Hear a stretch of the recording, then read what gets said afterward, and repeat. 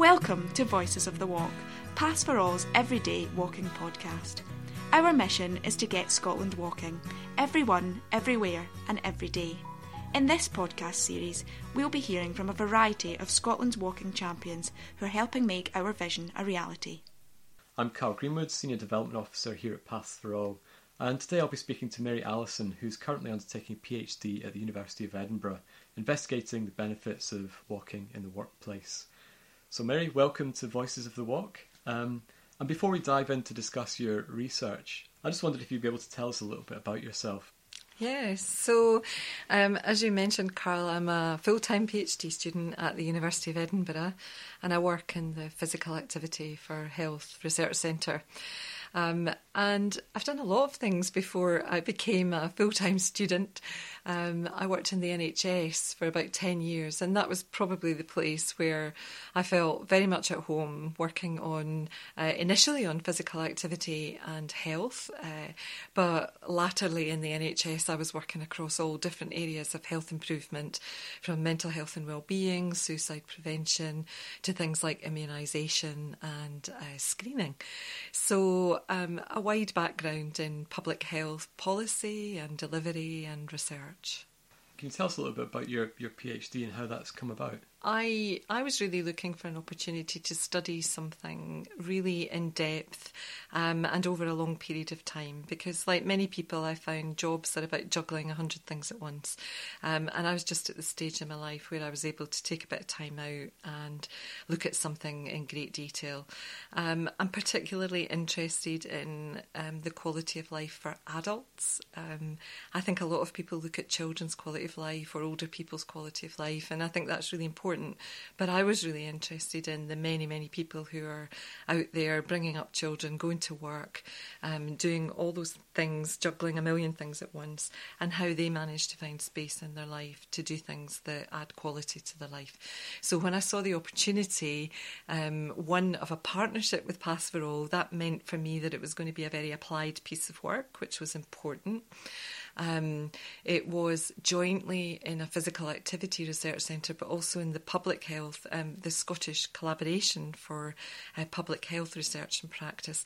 And they're two really world-leading research centres. So for me, it was like the chance to do something that was applied, but also academically really in one of the best places you could possibly do that kind of work. Can you tell us a little bit about what your PhD is actually looking at? I'm looking at an evaluation of the Step Count Challenge. And when I say an evaluation, I'm not trying to judge does it work or not. I'm trying to explain how it works. Because quite often when we do evaluation, we try to say this is a good thing and this thing's not a good thing. But I'm actually trying to say there is something that works for everybody in every programme. And can we understand why that works and how it works and who it works for? So I'm really dissecting the Step Count Challenge, which is a workplace walking programme, and trying to find out who it works for and why it works for them and what is it about it that works really well. I suppose this would be a good point just to maybe describe how the Step Count Challenge actually works and what it is. So the Step Count Challenge is, as I've said, a workplace walking challenge. And you sign up in teams of 5. It is a challenge, but it's intended to be a fun and friendly competition. And we can come on and talk about that because the word competition is an interesting one. But it is intended to be fun and friendly and supportive. So people sign up with their colleagues in teams of 5. And in the first week of the challenge, you just walk normally as you would. And that's your baseline measure. And that gives you an idea of how many steps you take in a week. And the goal of the challenge is to gradually increase the number of steps you take over. If you do the spring challenge, it's an 8-week challenge, or if you do the autumn challenge, it's a 4-week challenge. And so you gently stretch yourself from week to week, trying to increase the amount of steps you do. It's all managed online, so you can see your steps, you can see your colleagues' steps, and you can see the amount of steps that your team does or your workplace does compared to other workplaces. Why does it matter, I guess, for employers to have physically active staff? Well, physical activity is so important in our lives for all sorts of reasons. Physiologically, in terms of, how our heart works, our lungs work, how our bones and joints work, how our brain works, all of them require us to move. And so if we don't move, and then, we get sick, basically. And that's not great for employers, but it's also not great for us. It's also for our mental health. It has a huge hormonal effect on us. It has a big emotional effect on us. So it's really important for our mental health that we move regularly. And again, things like stress, anxiety, lack of sleep, all of these things can be helped by being regularly physically active. In an employment context, though, there's also the issue of just a healthy workplace in relation to the economy. So whilst it's really important for individuals and their families and their own well-being, it's equally important for businesses and the economy to have a healthy workforce, because a healthier workforce is a more productive workforce. With your PhD, can you go into a little bit more detail about where you're at the moment? Yeah, so I've been working on the Step Count Challenge for a year and a half now almost, and it's hard to imagine working on one project for that amount of time. But what I've been doing is I spent the first period of time really trying to understand the Step Count Challenge thoroughly from the perspective of Paths for All, from the perspective of the workplaces that are involved, from the perspective of some of the participants. So I spent a long time reading material that's been generated over the last 8 years of the challenge, which was a lot of material. And then I started reading about other challenges that are like the Step Count Challenge that have been researched or evaluated from all over the world. So the first stage was really to map out what the Step Count Challenge does in theory. And what Paths for All know about the Step Count Challenge already from previous research. And then I've been comparing that with research that has been done on all different kinds of programmes from around the world. And that's been a big review of literature. And I'm at the point now of writing all of that up. And in the spring through to the autumn this year, I'll then be going out and asking people how that relates to what they know about the challenge as participants in workplaces that have taken part.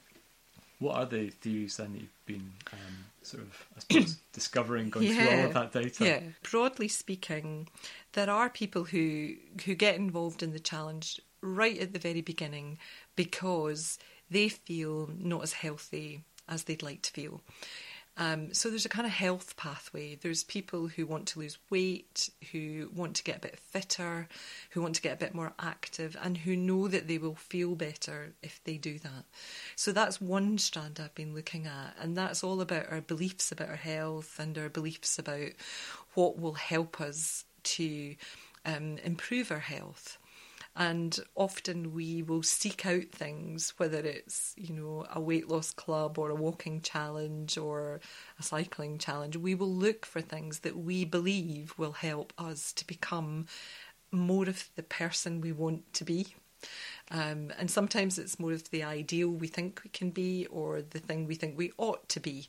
But either way, we'll start to find things. And a lot of people find themselves in the Step Count Challenge for that reason. Some people find themselves in the Step Count Challenge because a colleague tapped him on the shoulder and went, will you be in the team? And there's a bit of peer pressure. So there's a bit of, I don't want to let people down. I feel I really should do this for the sake of my colleagues.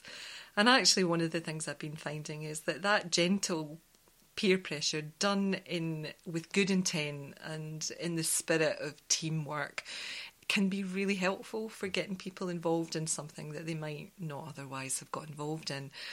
And often that does create a great sense of teamwork in a workplace. And I've been finding both in the data I've got about the Step Count Challenge, but also data I've got from other challenges, that people start to make bridges and bond with people that they didn't know before. So sometimes people work in large organisations and they don't, they pass people in the stairs or get into lifts with people, and they smile at them regularly, but they don't know their name, they don't know what they do, they don't know what the connection is in their workplace. And challenges like this can often bring people together to learn, because they often go out for a walk together, and they might start to learn a little bit more about what they do.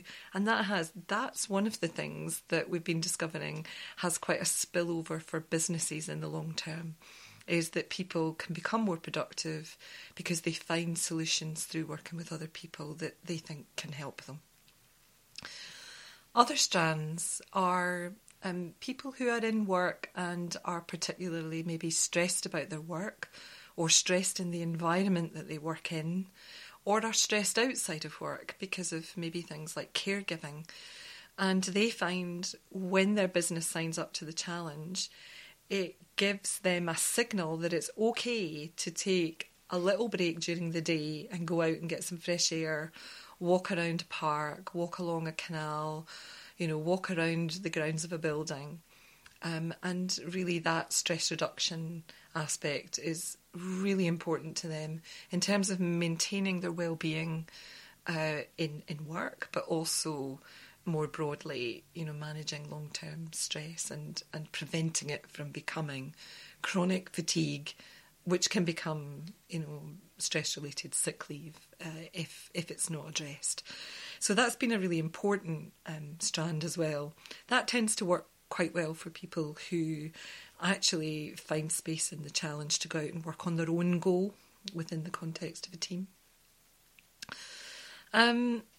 Other people can be quite competitive in the challenge. There's a strand around that. And often that is about people who are already quite active, feel very competent about physical activity, but sometimes they're just looking for something to kind of spark their interest. They're looking for a goal, and the Step Count Challenge can definitely be a goal for people like that.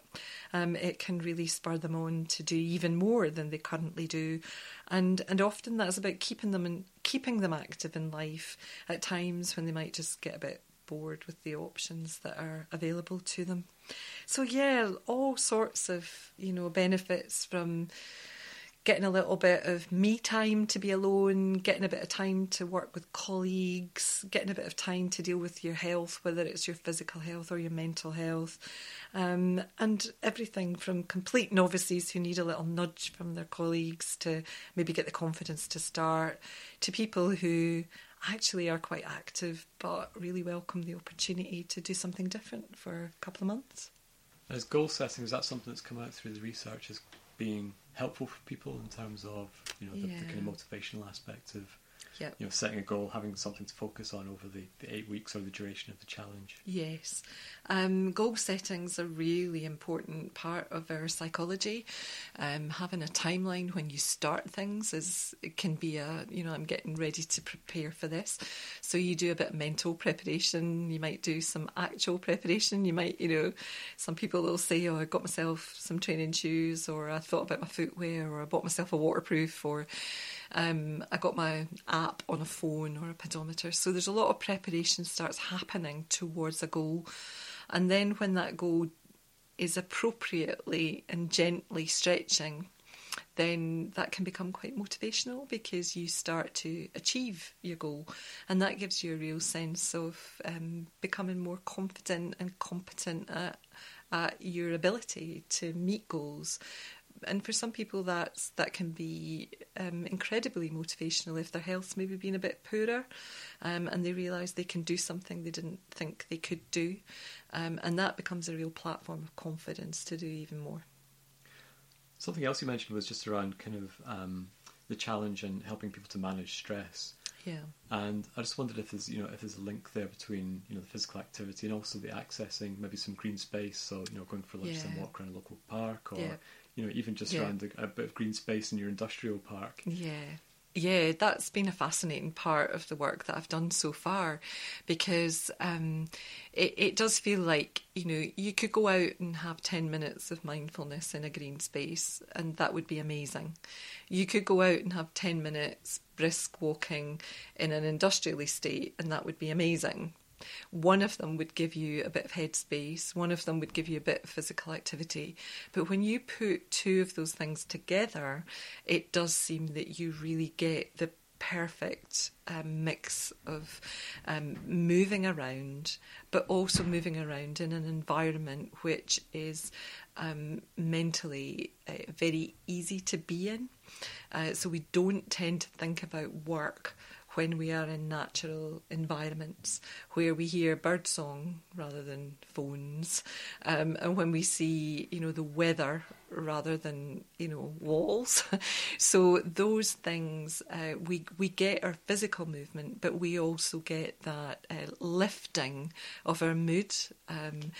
People talk about things all the time, like it blew the cobwebs away, it cleared my head, it was a breath of fresh air.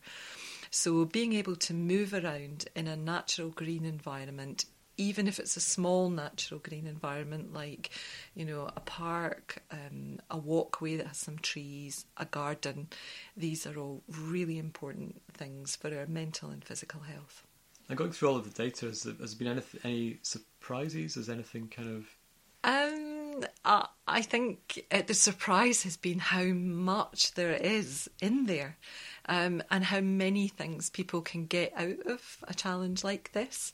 You would think it was, a challenge that's 8 weeks in the spring or 4 weeks in the autumn. You work with 5 or so colleagues, but actually when you get right inside that, the real depth that something like that can add to a quality of life is quite incredible. And I've been getting into things that I think are quite interesting around businesses can sign up for things like this, but staff really intuitively know when their business is really authentically signed up to it, and when they really genuinely feel that their workplace want their staff to be involved in these things for all the right reasons. So I guess some of the negative signing up can be to tick a box to say we're doing something for staff, but staff know when things are real and when they are about presentational issues for a company, and that's been interesting to get into, because the leadership around these things is really important. And bosses or leaders in organisations, team leaders, they don't need to sign up and do the challenge, but staff need to know that they are 100% behind their ability to do the challenge in their workplace. I mean, I suppose that's something that we've noticed, delivering the challenge over the past 8 years now, is that, in some workplaces it will be just an individual team of colleagues that sign up. And for other workplaces, it'll be fully endorsed by, their senior management, and it'll be promoted throughout the organisation. Yeah. Is there a difference there, do you think, in how, a workplace signs up? Do you know, having talked to some workplace coordinators and read quite a lot about it, I think both of those things can work well. The really important thing is that staff genuinely feel they have permission to take at least a 15-minute break and go out of the building that they work in and go off with a few colleagues for a walk. It's that sense of having permission and the sense that you will not be judged for doing that's really important. And if that's one team or a whole business, it doesn't really matter, as long as everybody that's doing the challenge feels quite literally empowered to do it in the way that works for them, and that actually to recognise they're doing it in part for their workplace, because they will come back from a walk and be a more productive employee. And something else you mentioned just briefly earlier was around kind of people enjoying benefits of physical activity in their own time as well. Is that something that's come out through the data, as opposed to the impact on other friends or family? Or... Yeah, it has. And one of the things that has come through is that particularly people whose time is very tight at work and at home often they have a sense of guilt if they take time out to do something for themselves. And parents, there's a lot of literature on parents and how parents, men and women, feel guilty about taking time out from their children. And so sometimes these kind of opportunities can come along like the Step Count Challenge. And one of the ways that some people have managed to get the challenge to work for them is to recognise that maybe they can involve their partner, their family, the people that they need to spend time with from a caregiving perspective. Can they involve them in this activity? And that could be actually parents, it could be other relatives, it could be children. But yeah, there's been some lovely stories of people, I guess, learning that their children quite enjoy a family walk. How have you found it moving away from sort of working very much in a sort of, within organisations at a practice level? How's it kind of been stepping back to work in this research role? Yeah, that's been interesting. And sometimes when I get completely buried in articles that are really academically fascinating, I do bring my head up occasionally and go, yeah, but how relevant is that to people who have to make this work in practice? And I think having done both academic jobs and practice-based jobs, I think I'm probably walking a middle path of, I think there's a lot more room in practice to bring really great theory to bear, because I think great theory is really just great ideas about how things could work from a theoretical perspective. So I think that gives us a lot more imagination in practice. It also gives us a lot more of a structure or a scaffold to judge how well we're doing in practice, because if we think that's how something should work, then gathering data to tell us does it actually work like that is really good. And yeah, without sucking up to Paths for All too much, it's just been such a joy to work with an organisation that are genuinely open to having those theoretical ideas brought into their workplace. And from that theoretical kind of standpoint, do you think there's core components for walking challenges like this? Is there core things that they have to include? Yeah, absolutely. I am finding that, whether it's a workplace walking challenge or an active commuting challenge, or, I've looked at some things like workplace sports day challenges. There were a few of them came around the time of the Olympics. There was, some interesting learning. And they all have very similar things, which is if you are going to work in a team with other people, you need to appreciate the diversity of confidence to be active in that team. And that doesn't matter whether it's sports or walking or cycling or commuting. People have got different things going on in their lives, which make that more or less of a challenge. They've got different things going on in their body, which makes that more or less of a challenge. And it's getting the best things out of teamwork, which is about being supportive, being encouraging, being willing to be competitive, because most of us actually are slightly competitive, but doing it in a way which is fun. And where are you planning to take your research next? You've been through the sort of data collection part of the project. I think you're about halfway through now. Yeah. Yeah. So what's the next steps then? So the next steps are to show all my workings like you did at school, but I'm going to show them to people who are involved in the challenge, and we're going to sit down together, sometimes as individuals, sometimes as workplaces, and some of it a more open forum, and we're going to look at the kind of equations I've come up with, which is in this kind of context, these are the sorts of things that generate change, and these are the kind of changes that they generate.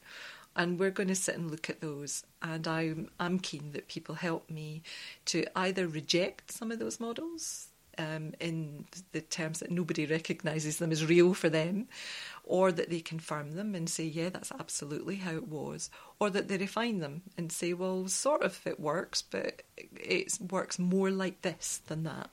So it's really about helping to really refine by working together. So it's very much a partnership phase. And are you starting to think about what's next after the PhD, or are you not quite at that point yet? Yeah, it's funny. I wasn't at that point for a long time, but now a year and a half out, I am beginning to think about, what do I want to do next? And I don't know the answer to that yet. I'm still trying to enjoy the journey of the PhD a bit longer. I find it hard to think about being in an academic environment full time because I quite enjoy getting my hands onto real projects in delivery. So I don't really know yet. I'll just wait and see. And my final question is just a general question about where's your favourite place to walk? My goodness. So I have, like anybody, living in Scotland, there's just so many opportunities, and, the big mountains, the Cuillins and Torridon, and they're incredible, and they're just so moving and amazing environments to be in. But actually, my doorstep walks that I do every day, most days with my dog, the Bathgate Hills exists, and it's beautiful. I've walked all through the winter with my dog up on Cairn Papel and Cockleroy, and views all over the Ochils, all across to the Pentlands. It's been stunning, and so I enjoy a good local walk in the small forests and the wee hills than just watching the seasons change from week to week, month to month. It's been fabulous. Mary, thank you so much for your time and telling us about your work and your PhD. Thank you. Thank you very much. Thanks for the opportunity.